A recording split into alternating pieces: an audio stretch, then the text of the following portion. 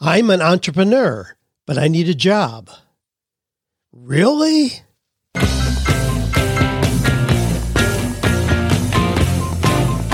Do you love your work? Do you think it's possible? Well, you're about to find out. It's time for 48 Days to the Work You Love with Dan Miller on the 48 Days Online Radio Show. Whether you need a professional tune-up or a work overhaul, this is the program for you. Now, here's your host, Dan Miller. Hey, welcome in. We're going to be taking care of business.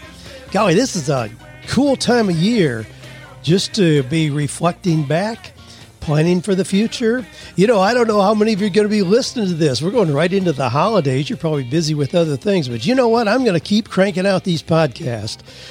Last week, as I mentioned, was the 10-year anniversary of me doing the podcast every single week. Never missed a week. Never did a replay. Well, it's because I enjoy it. I mean, I hope you do as well. And from your feedback, it appears that to be the case, but I'm going to continue doing them. I'll have some short ones the next couple of weeks at least. Even if they aren't full-length feature ones, we'll have just keep going because you all keep asking questions that are so fun to respond to. Well, that's going to be true this week as well. Questions like, which book should I read first? Now, in today's episode, I'm going to talk a lot about books. You might want to grab a pen and paper, jot down some of the titles, depending on what your needs are, because I got a lot of books that I'm going to reference based on some questions people are asking. Dan, I'm having difficulty understanding how to create my own website. What should I do? Gary V says you need to be on every social platform. How can I keep up? Hi, Dan. Do you have any recommendations for day job ideas for people who are entrepreneurial and don't like being stuck at a desk? I've always dreamed about being a real estate investor. I put together 6 real estate transactions, but got worried about not having a steady paycheck, went back to finance. Dan, I feel like because I'm truly meant to be an entrepreneur, it's hard to get a good job. Maybe it's the energy I give off. Do you find that to be true? Well, you could hear those are going to be fun to unpack together. Probably something in there that already touched a nerve with you. Here's our quotation for today. It comes from Epictetus, who said, "How long are you going to wait before you demand the best for yourself?" I kind of like that. You know, it's not selfish or egotistical. It's just, why wouldn't you do that? Why would you settle for anything else? So how long are you going to wait before you demand the best for yourself? Now, Epictetus is one of those guys that was born over 2,000 years ago. He was born as a slave into a wealthy household. And then his owner gave him permission to pursue studies.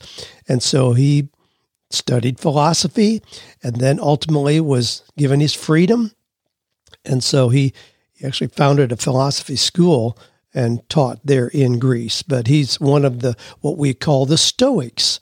But a lot of wisdom from some of those old guys back there. I enjoy reading them. Well, on our Monday Mentor call in the Eagles community this week, we had as our title, How to Be Fat in 2020.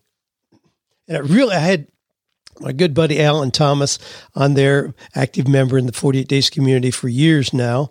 Actually got one of the old original 3-ring binders of 48 Days over 20 years ago when it first came out, and we've been connected ever since. So he's gone on to do a lot of things, but now he's helping men specifically. His wife Angie's helping women, but they're helping people and get on top of the weight issue by approaching it in a very different way than typically you would expect.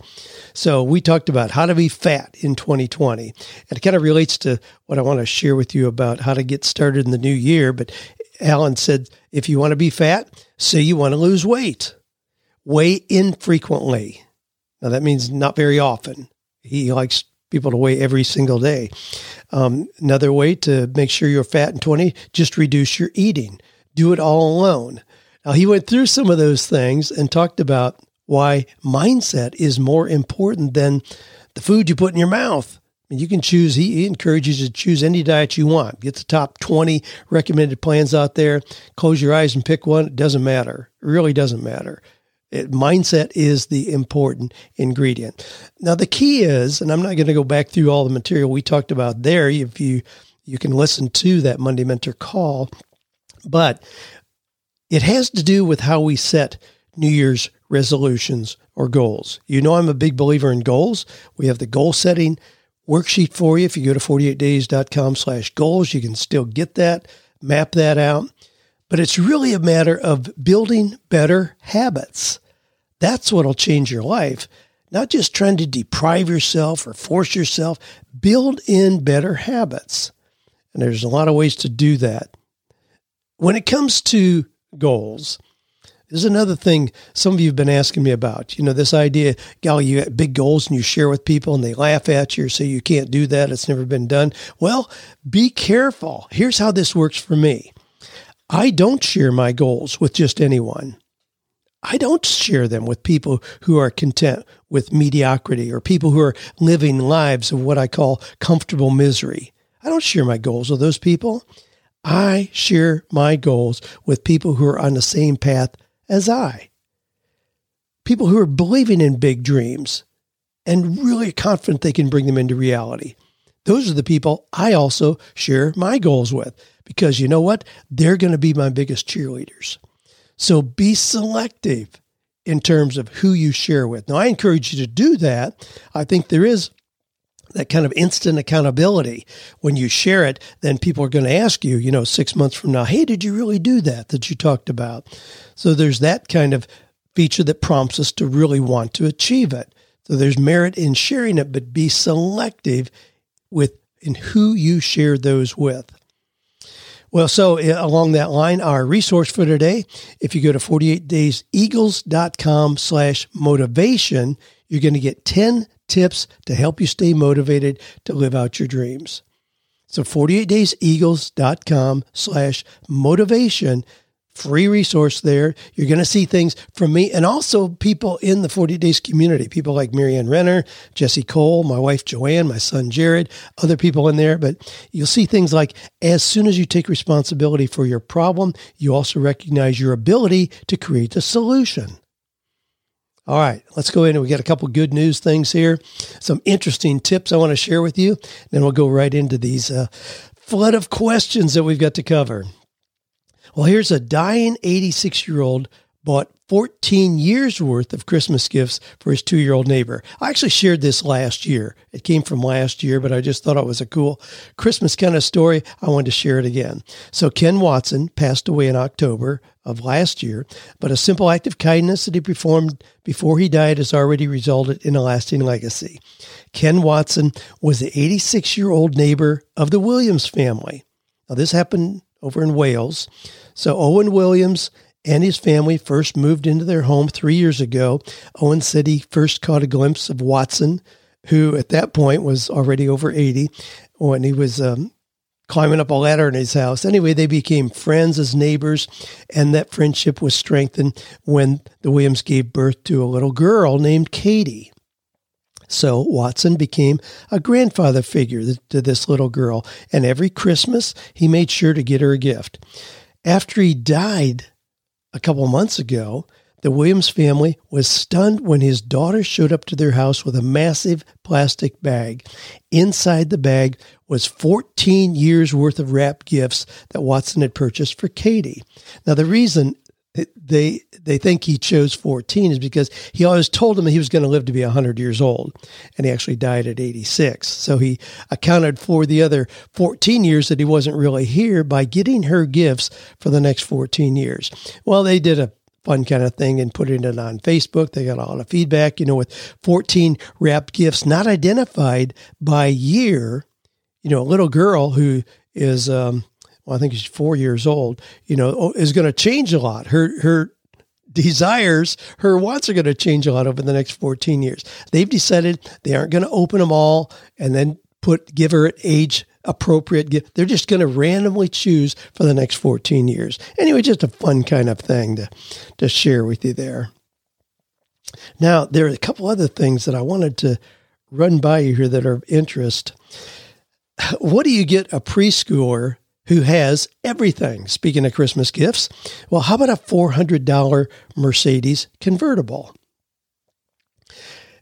This is really interesting. I mean, we see big brands that are doing everything possible to promote their brand. So automakers have really moved into this space of having little model, not only model cars, but the little kind of cars that kids can ride in. So there is a $400 Mercedes convertible. The market for mini cars is worth about $625 million a year. Now, not a whole lot of that goes back to the brand. So Mercedes may get like $10 in licensing royalty for that car, but they're building the brand awareness. And they just figure that if a little kid rides around in a Mercedes convertible, when they're 3 years old, guess what? They've already planted the seed that when they really are able to have a car of their own, they're going to want a Mercedes.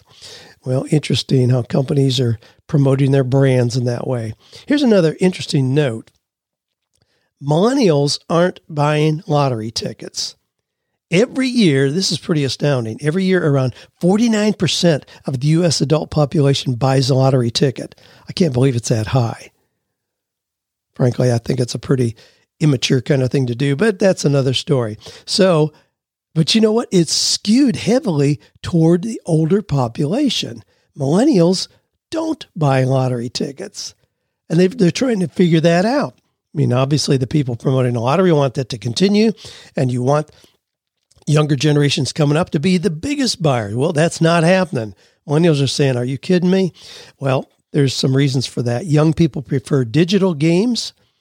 And instant gratification. Isn't that interesting? Because with the lottery ticket, you buy it and it may be some time. I don't know how that works, but apparently it's some time can pass before you really know if you win. Whereas young people want instant gratification. They've grown up with that as their kind of common theme. And so they don't buy lottery tickets because they want instant gratification. So they play digital games.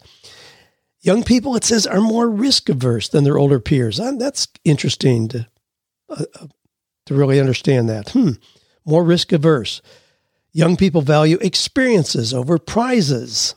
And then, of course, there's a healthy dose of youthful realism. I feel like everything's just too expensive nowadays to just throw away your money on luck.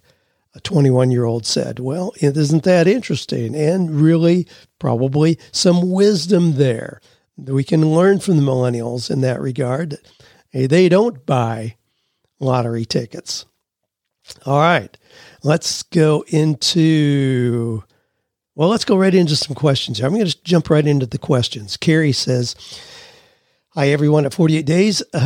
Quick question about Dan's reading list. Which book should I read first? Now, he also had in there, thank you for the free materials you've already sent. Everybody who becomes an Eagles member gets a package from me. It has a copy of 48 Days to the Work You Love and the Rudder of the Day in there and a handwritten card from me. It's just something we do to surprise people as they become new members of 48 Days Eagles. So he's asking, but he's also referencing the list that I have, the reading list that I have, which has about 45 books on there. I suppose I ought to make it 48. I may look at that, increase the number a little bit, but I keep it at about 40 or 50 books. So there's a lot of resources out there. So in answer to your question, Carrie, in light of the two books that you have, and then I'm going to expand the answer a little bit. In light of the two books you have, 48 Days to the Work You Love and Rudder of the Day, they're very different. 48 Days to the Work You Love obviously has the real core principles, how to identify your talents, your passions, your dreams, your skills, your zone of genius, then how to then apply that in work that is meaningful, purposeful, and profitable. So that's a very, very core message and core process. Rudder of the Day is just light reading. I mean, that's the kind of thing people keep it in their bathroom where you can just open it in 3 minutes, read one of the pieces and open it the next day to an entirely different place. And again, read one of the synopsis, one of the short little segments in there. So it's a very different kind of book. Now, the books that I recommend continuously, and I've got those 5 core books. And if you're looking for gifts for a teenager, this is a great way to get them their own little library. I do recommend they have their own books, not just books out of the library. Reading a book out of the library is different than if you own it It's yours. It's on your shelf. I mean, I have books that I've had for years and years and years that are very, very valuable to me because of how they affected my life. And if I had just read it and returned it to the library, there'd be a different sense of connection with that message. So those books are How to Win Friends and Influence People by Dale Carnegie, See You at the Top, Zig Ziglar, Think and Grow Rich, Napoleon Hill, The Magic of Thinking Big, David Schwartz, and Acres of Diamonds, Russell Conwell. So those are the 5 primary books that I recommend that every teenager reads. I mean, before they go to college, before they start making career decisions, those 5 books will frame them personally so they can make better decisions in anything that they're doing. So David asked, here's another question about that. David asked, after seeing your post from the day, and I'll tell you what that was here in a second, about the 4 books you read after the business assessment, how do you determine which books to go with? And David says, I tend to just read and then not implement. Well, David, I have slowed down my reading list this year for exactly that same reason. I have had for years and years, for 15, 20 years, I've kept track of the books that I've read. And I always read at least 60 books a year. Now, I usually have as a goal 36. So that's my minimum. But I don't think there's been a year in the last 15 years where I haven't read at least 60 books. So a little more than one a week. Here's what I found, though. I found that I was reading books just to put it on my list. How stupid is that? So if I got to June and realized I'd only read 20 books, I'd read 5 books just so I could add them to my list. Well, that doesn't make any sense at all. So this year, for the first year in all those years, have not kept track of the books I've read at all. I got away from making the list so I wouldn't feel the pressure to be adding them to my list. And I went back and said, I'm going to select 4 or 5 books that I've read before but had a profound impact on me, and I'm going to go deeper in those. And so I've done that with books like Essentialism by Greg McKeown, Sabbath by Wayne Mueller. And then, of course, there are new ones I'm reading as well. Stillness is the Key by Ryan Holiday. Just finished that. Just read Atomic Habits, James Clear. But I'm not pressuring myself just to have a long list. So I haven't kept track, and I really don't know if I've read, 20 or 30 books or whatever it is. But I know I haven't read as many because I really have slowed down and gone deeper. But I've totally removed this pressure of feeling like I have to have a list. So I encourage you, don't just try to read more necessarily, but go deeper in what you read. When you really want to understand a particular concept, just go deep. Follow the references that the author gives. Learn about the author himself. The author may have a blog, may have an on-site community or something. So go deep in a particular topic rather than just skimming a lot of and then not implementing. Not implementing doesn't change your life because, we have to move past just the surface reading. We have to move into, I talk about that a lot. Knowledge doesn't change your life. Knowledge doesn't change your bank account. It's only when you move to understanding and implementation that it will change your life and your bank account.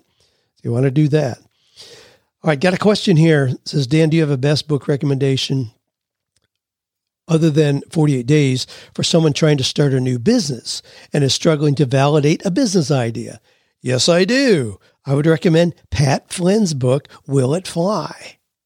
Now, again, I'm giving, I have always known that books are my greatest source of new wisdom, understanding, opportunity. They open the door to things that otherwise I would never have experienced, as a poor farm kid growing up. Books were my door to a bigger world and remain so today. So I've got a lot of references here. Now, yesterday in the 48 Days Eagles community, I put up a note about 4 books that really shaped the business I have today. I met with a marketing analysis company about 5 years ago, and they did an analysis of my business, 48 Days. And they said, oh my gosh, you got amazing margins, all these revenue sources and everything. Here's the problem. It's too dependent on one person, that being Dan Miller. that's too dependent on you. If something happens to you, or if you're just out of commission for a while, it's too dependent on you. So I read 4 books that really changed the scope of my business dramatically. Those being, and again, these are just, if you're in that place, that's a typical entrepreneur's dilemma that I just described, where you're making good money, but it's so dependent on you. You may create linear income in that you've essentially just created a job for yourself. So even if you're an attorney, a physician, a dentist, somebody like that, they're entrepreneurs, but they just get paid for their time. What I wanted to do was create a business that had residual income, where there were systems in place so that money would be created even if I was sitting on the beach with Joanne somewhere. So these are the books that I read, 4 books. Number 1, Profit First. That was one. I'll give you I'll put a note of these in the show notes so you can look them up if you want to. But anyway, Profit First, Built to Sell, creating a business that can thrive without you. Number 3, Walk Away Wealthy. Number 4, The Automatic Customer. Anyway, those were some books, and those are books. We've gotten a lot of feedback on that. People really jumped on that. It wasn't really that I was recommending all those. I was just sharing the fact that those helped me shape the business that I have today. But a lot of people have responded to that. And if you're an entrepreneur and feel stuck in that same kind of quandary where it's too dependent on you personally, those may be some books that can help you. Incidentally, in the Eagles community, we have a lot of open conversations. We have office hours every Tuesday night from 7 to 8. So this week was my turn to be on there, and I love that time. It's so delightful. People just hammer questions in. There's a lot of interaction between members in that period of time, but I get to engage with people in conversations in there. And incidentally, as I talk about the Eagles, I want to let you know, the doors are open. There's no waiting. This is not some kind of I get kind of impatient with some of these things that I see where, it's closed for 6 months and then blah, blah, blah, blah, blah, blah. Okay, the doors are open for 36 hours. I know it's a marketing tool to do that. And I know that it works, but it just doesn't set well with me. You may be currently happy with what you're doing. And a week from now, or let's say that on January 1st, you get a notice that you're no longer needed at your job. Well, your time for needing the information in the Eagles community is then. I'm not going to tell you, well, I'm sorry, the doors are closed. If you wait 3 months, then we'll let you in. No, I know that people's needs and desires change daily. So the doors are open all the time. There's no waiting. There's no baiting you until the doors are open. There's no pressure to join now before the price goes up. The price is set. It's $48. Well, what do you think the chances are I'm going to change that? That's our signature number. It's there. And that's what it's going to be. So the doors are open when the timing is right for you. Well, enough on that high horse. Let me move on here. Philip says, I've been a technology guy for most of my career, and I've always found computers to be easy. That being the case, I feel that I'm so close to the subject that I'm not able to objectively figure out how aspiring or new business people struggle with technology. You get asked, Dan, a lot of questions from aspiring or new business people. I'm very interested in developing an online course or courses that could serve people struggling with technology in some way. What do you hear from these people as their biggest challenge with technology? Well, he asked that in our office hours, and people jumped in right away. Cody said, great input. I'm 21. I navigate technology pretty well. However, my biggest challenge is information overload. Now, in response to Philip's question, it's easy to assume everyone knows what you know. That's true for all of us. But what comes easy for you is likely difficult for most other people. Don't assume that just because you understand something well, that everybody else does as well. That may have a real value for you to be able to help people make that simple, break it down so they can assimilate and use that information. So that is part of it. Don't overload people.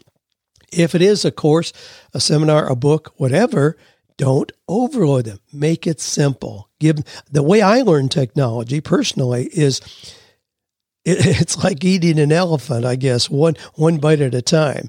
The whole thing would be overwhelming. But just a little bit. So I learn over a period of time, even if it's new software. Golly, if I get Scrivener, which I am just, I'm writing books all the time, but I use Scrivener. Well, that's a particular program for writing documents. So sure, there was a learning curve as opposed to just writing in Word or Pages. But after I went through the learning curve to really learn how to use it, oh my gosh. I mean, the functionality is so far surpassing Pages or Word because of how I can move chapters around, move content around, make notes for my editor, see notes from my editor, all those kind of. So there was a learning curve, but the learning curve is worth it because I had a period of months where I could experiment, and the learning continues in that case, really. So make it easy for people where they get little bits of information at a given time. It's one of the things I see with beginning authors. They want to write everything they know in that first book. Well, don't do that. Take one concept, develop it, and whet people's appetite for what your next book is going to be. 48 Days to the Work You Love is that foundational piece, how to understand yourself, how God has gifted you, what you're likely to be a candidate for, what kind of work that would look like. But then right at the end of the book, I end with, maybe you aren't really happy about this whole getting a job thing. Maybe you've been thinking about it's time to do something on your own. Well, guess what? My next book was No More Dreaded Mondays, which is much more entrepreneurial, where I take the ideas and then how do you turn an idea into real profit? So we go there. Well, then people are saying, well, I don't know what I really care about. Well, my next book was Wisdom Meets Passion. So I developed the books that coattail on the one preceding that, so people are always anticipating what's coming next. Sarah says, as a business owner to be and in wanting to create my own website, I found it difficult to understand how to do the endless details. I like details, but having to learn not only how to do something, but when I need to be asking about it, it's been a challenge. Well, I wrote back to Sarah, I'll tell you now, I have no idea how to create a website. Never have. I've been in business using websites for years and years and years. I have no idea. I mean, really, I would not have a clue. Now, I have grandchildren who can do it, but I don't. It's so easy to get someone else to do that part. If it's a struggle for you, then it's really probably not in your zone of genius. I mean, stick to the things that only you can do and then find others to do the other pieces. I'm going to address what some of you are already asking in your mind. Well, gee, I don't have any money. How can I hire someone? I'm going to address that in a little bit with another upcoming question here, so stick with me on that. But to have a resource, and then she asked, do you have a resource for determining my zone of genius? Yes, I do. That resource is The Big Leap, a wonderful book by Gay Hendricks, The Big Leap. That was a big deal for me. I recognized all the things that I was doing that were clearly not in my zone of genius.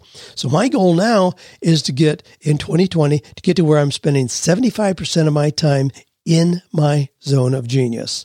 Now, for me, that is writing. It's that ability to read, to think, to process the wisdom of the ages, and then write content that challenges and inspires readers to discover and initiate their own greatness. I mean, that's my zone of genius. That's what I want to do. Now, to get there, I'll give you just a quick snippet, but the real breakdown is in that book, The Big Leap. But you look at what you're doing and then categorize them into areas of incompetence, things you know somebody else could do a lot better. You muddle through, but you shouldn't be.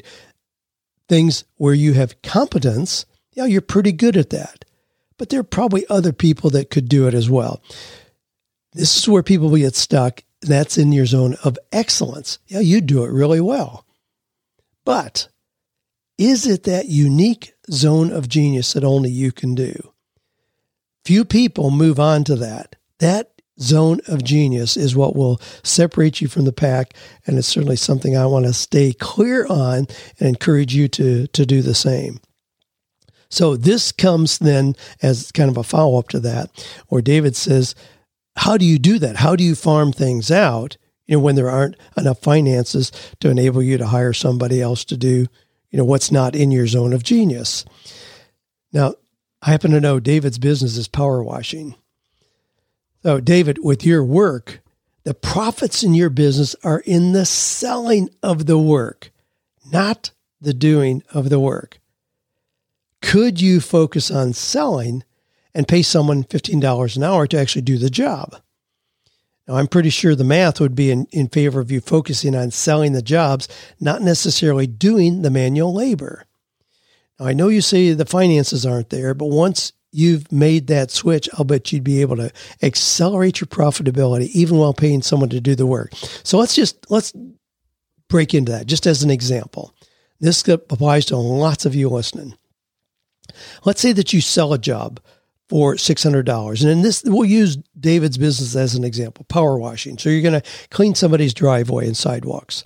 Let's say you sell a job for $600 and it'll take 4 hours to complete it. Now, you can't just say that you're making $125 an hour doing that work because it may have taken you 2 hours of knocking on doors to get that job. And at some point, you had to buy your equipment, get it ready, clean it up afterwards. Then you go home and get cleaned up yourself to be ready to go out and sell again. What if instead of doing the work yourself, you paid some bright, hardworking young guy $20 an hour for those 4 hours? So that's $80 that he made, and it leaves you $520. But during the time he was power washing, you were out and you sold 2 more jobs at $600 each. Now, it doesn't take long to see how your profits compound if you focus on the most important part, and that is selling. Now, again, I understand, David, that there's some gratification in doing the work yourself, seeing it well done, knowing you can do it really well. I mean, I too love physical work, painting, landscaping, cleaning my cars, etc. But I also recognize I can never leverage those for extraordinary income. All I'm doing is giving myself a job. I created a job and I'm paying myself to do the work. A business implies being able to make money when you're not there. You have the potential to do that in your business. And a lot of you are stuck in that quandary where you're doing things that are not in your zone of genius, and you put a ceiling on your business very quickly because of you doing everything rather than bringing other people on board who do some of those things better than you do. And again, when I talk about this, I mean, I'm not talking about all of a sudden now you've got 8 people on your payroll that you got to write checks on Friday. You can pay people for projects. You know, if you get 3 jobs this week and none next week, you don't have to pay them anything next week. Pay them for the jobs as they do them. I mean, that kind of relationship is very, very common. All right, this is interesting. Cody says, I've spent a lot of time consuming Gary Vaynerchuk's content. Amazing guy, but he pushes the idea of being on every platform heavily. That may work for some people, but I don't know if that is for me.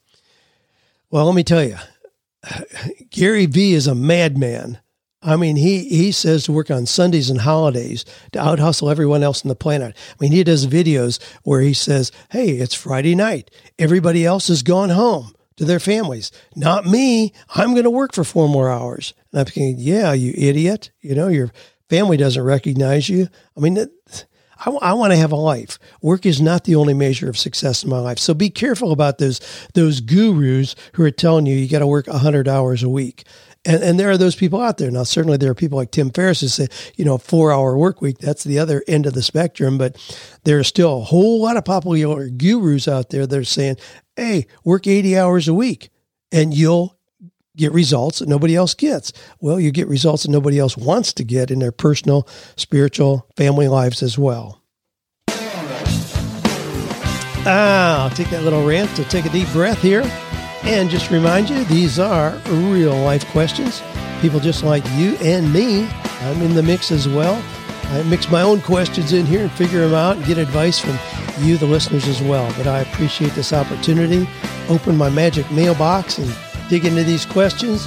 You got a question or a success story, just shoot it into me at askdan@48days.com. Again, that email box, that magic email box is askdan@48days.com. All right, Amanda says, Dan, do you have any recommendations for day job ideas for people who are entrepreneurial and don't like being stuck at a desk? I'm steadily building my own small business on the side, but I'm in a day job that is not a good fit, and I'm eager to leave. I have to stay practical and keep a day job while I grow my business for now, but I'm struggling to find something that is not a corporate desk job. Are there any ideas I should be looking at, or should I just stick it out at my current job until I make the leap to full-time? Well, the answer, Amanda, to your question is really straightforward, very clear. I would focus on building your business. If you can see yourself generating full-time income in 6 months, then I would certainly stay where you are. I mean, changing jobs is going to slow you down big time. I mean, you have to realize there's going to be a learning curve. And really, when you take a new position, if it is a desk job, I mean, there's kind of an implied 2 to 3 year commitment. I mean, they aren't going to be real happy if you stay there for 6 months and then bail. So if you can, and plus that learning curve, it's just going to really slow you down on making progress in your own business. So if you can see yourself generating full-time income in 6 months, then absolutely stay where you are. Doesn't have to be your dream job. Stay where you are. It's a reasonable vehicle to help you make that transition. Now, that brings up the other side of the coin. If you can't see yourself generating full-time income in your business in 6 months, then I'd take a fresh look at the business you're trying to build. Does it really have realistic potential? So it's real clear cut.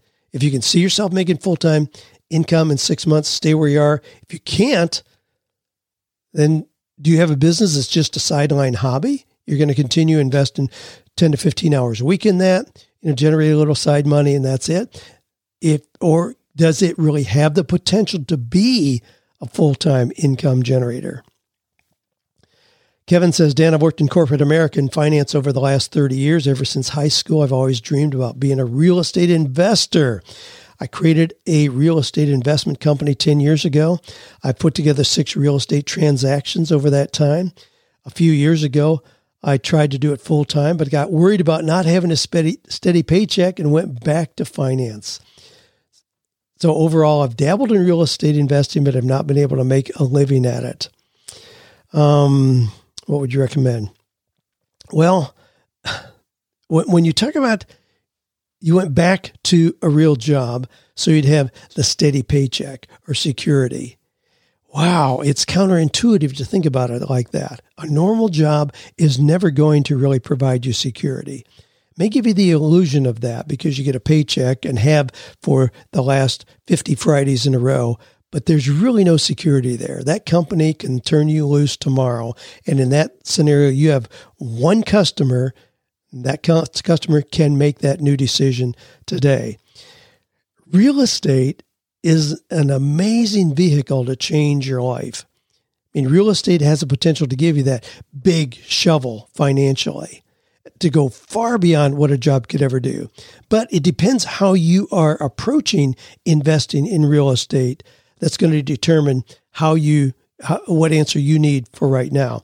If you're buying apartment buildings or houses and then renting them, yes, it's going to take some time for the cash flow to replace regular income. If you're flipping houses, you could probably make it work immediately. Or here's another thing. If you understand the real estate market and you just act as a broker, so you go out and you find deals, really great deals, and you take that deal to an investor or a group of investors, and they decide, yeah, we're going to do this, knowing that you've added $10,000 to the deal because you brought them the deal. I mean, it's very, very common, very accepted practice for everybody involved. I mean, if you did that, you could make yourself immediate income. So it depends on how you're investing in real estate, how you're using your knowledge there. But I certainly believe that what you know, if you really understand real estate investing, there are so many ways that you could apply that it would surpass any ability to create income in a regular job that you could ever imagine. Gayla says, my question is, I feel like because I am truly meant to be an entrepreneur, it's hard to get a good job. Maybe it's the energy I give off. Do you find that to be true? Oh my gosh. I love that. I'm meant to be an entrepreneur. Maybe it's the energy that I give off. Yeah. I mean, for me, Gayla, I mean, I would totally scare off any possible employer. I mean, it would be impossible for me to hide my true desires. Now, because of that, I've never tried to make a job work. I know that it'd be just too transparent for my feelings about that. I just couldn't pull it off. I joke often, with Joanne, I'm walking around and we see these, people out of work and sitting on the sidewalks and everything. I said, I ought to just, put on a baseball hat and just, go around town and just see if I can get a job. I mean, I'm 100% confident that I could. I mean, I think I could get 3 offers in the same day, but I've often toyed with the idea of just kind of going undercover like that and just going out, even at my age, and just applying for jobs, because I think that's an easy thing to do. But I know it doesn't fit me. I know that I would be miserable and I would soon make my employer miserable as well.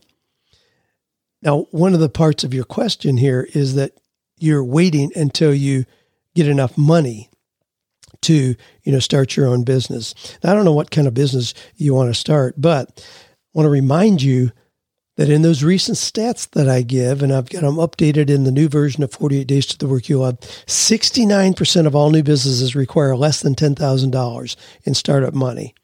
26% require no money at all.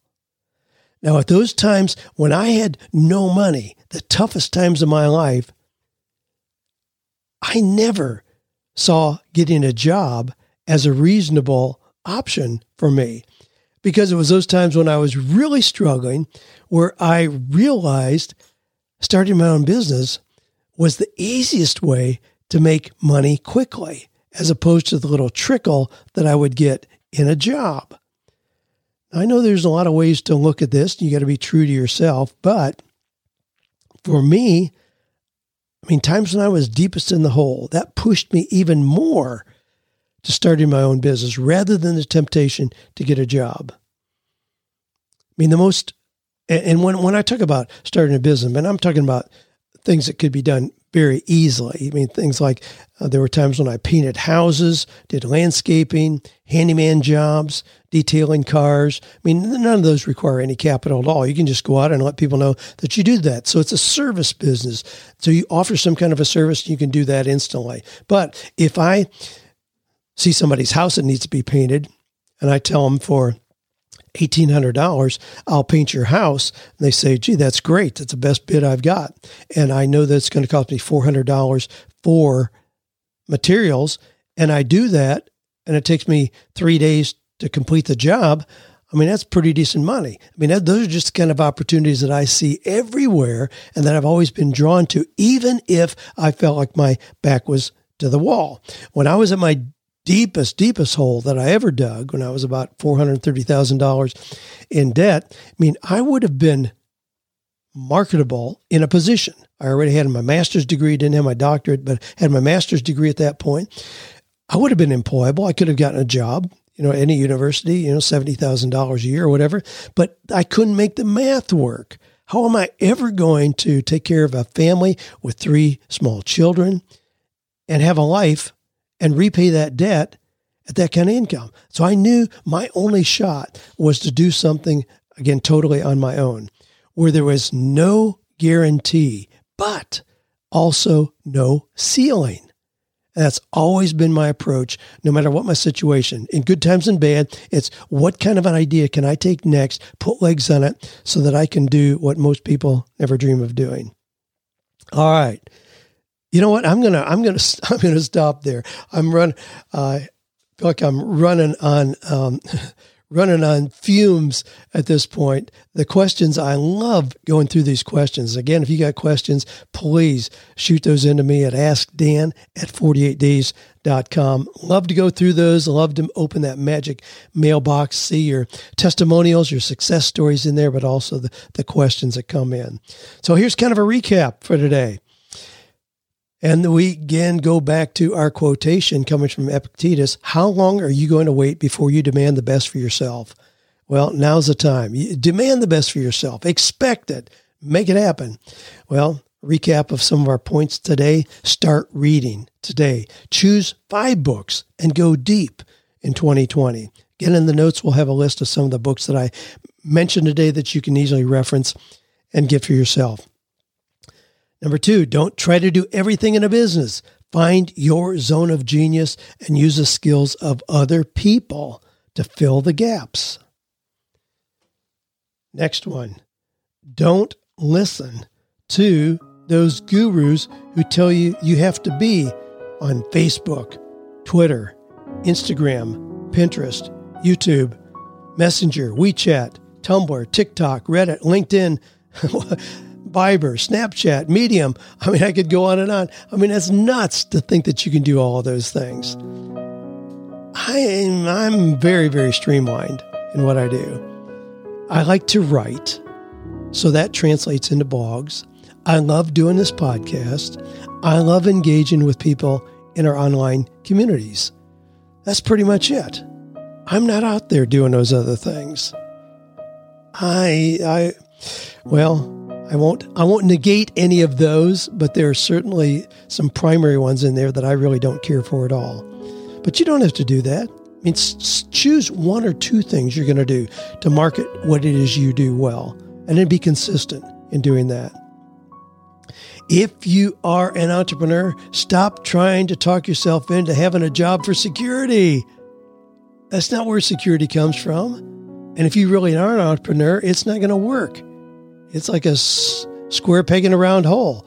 Stop trying to talk yourself into having a job if you really are an entrepreneur. Well, and again, a reminder about our resource for today. That's 10 tips to help you stay motivated to live out your dream. It's got, my team has done some really beautiful graphics in there. It's a free download, instant download. Just go to 48dayseagles.com/motivation to find that to help you on today.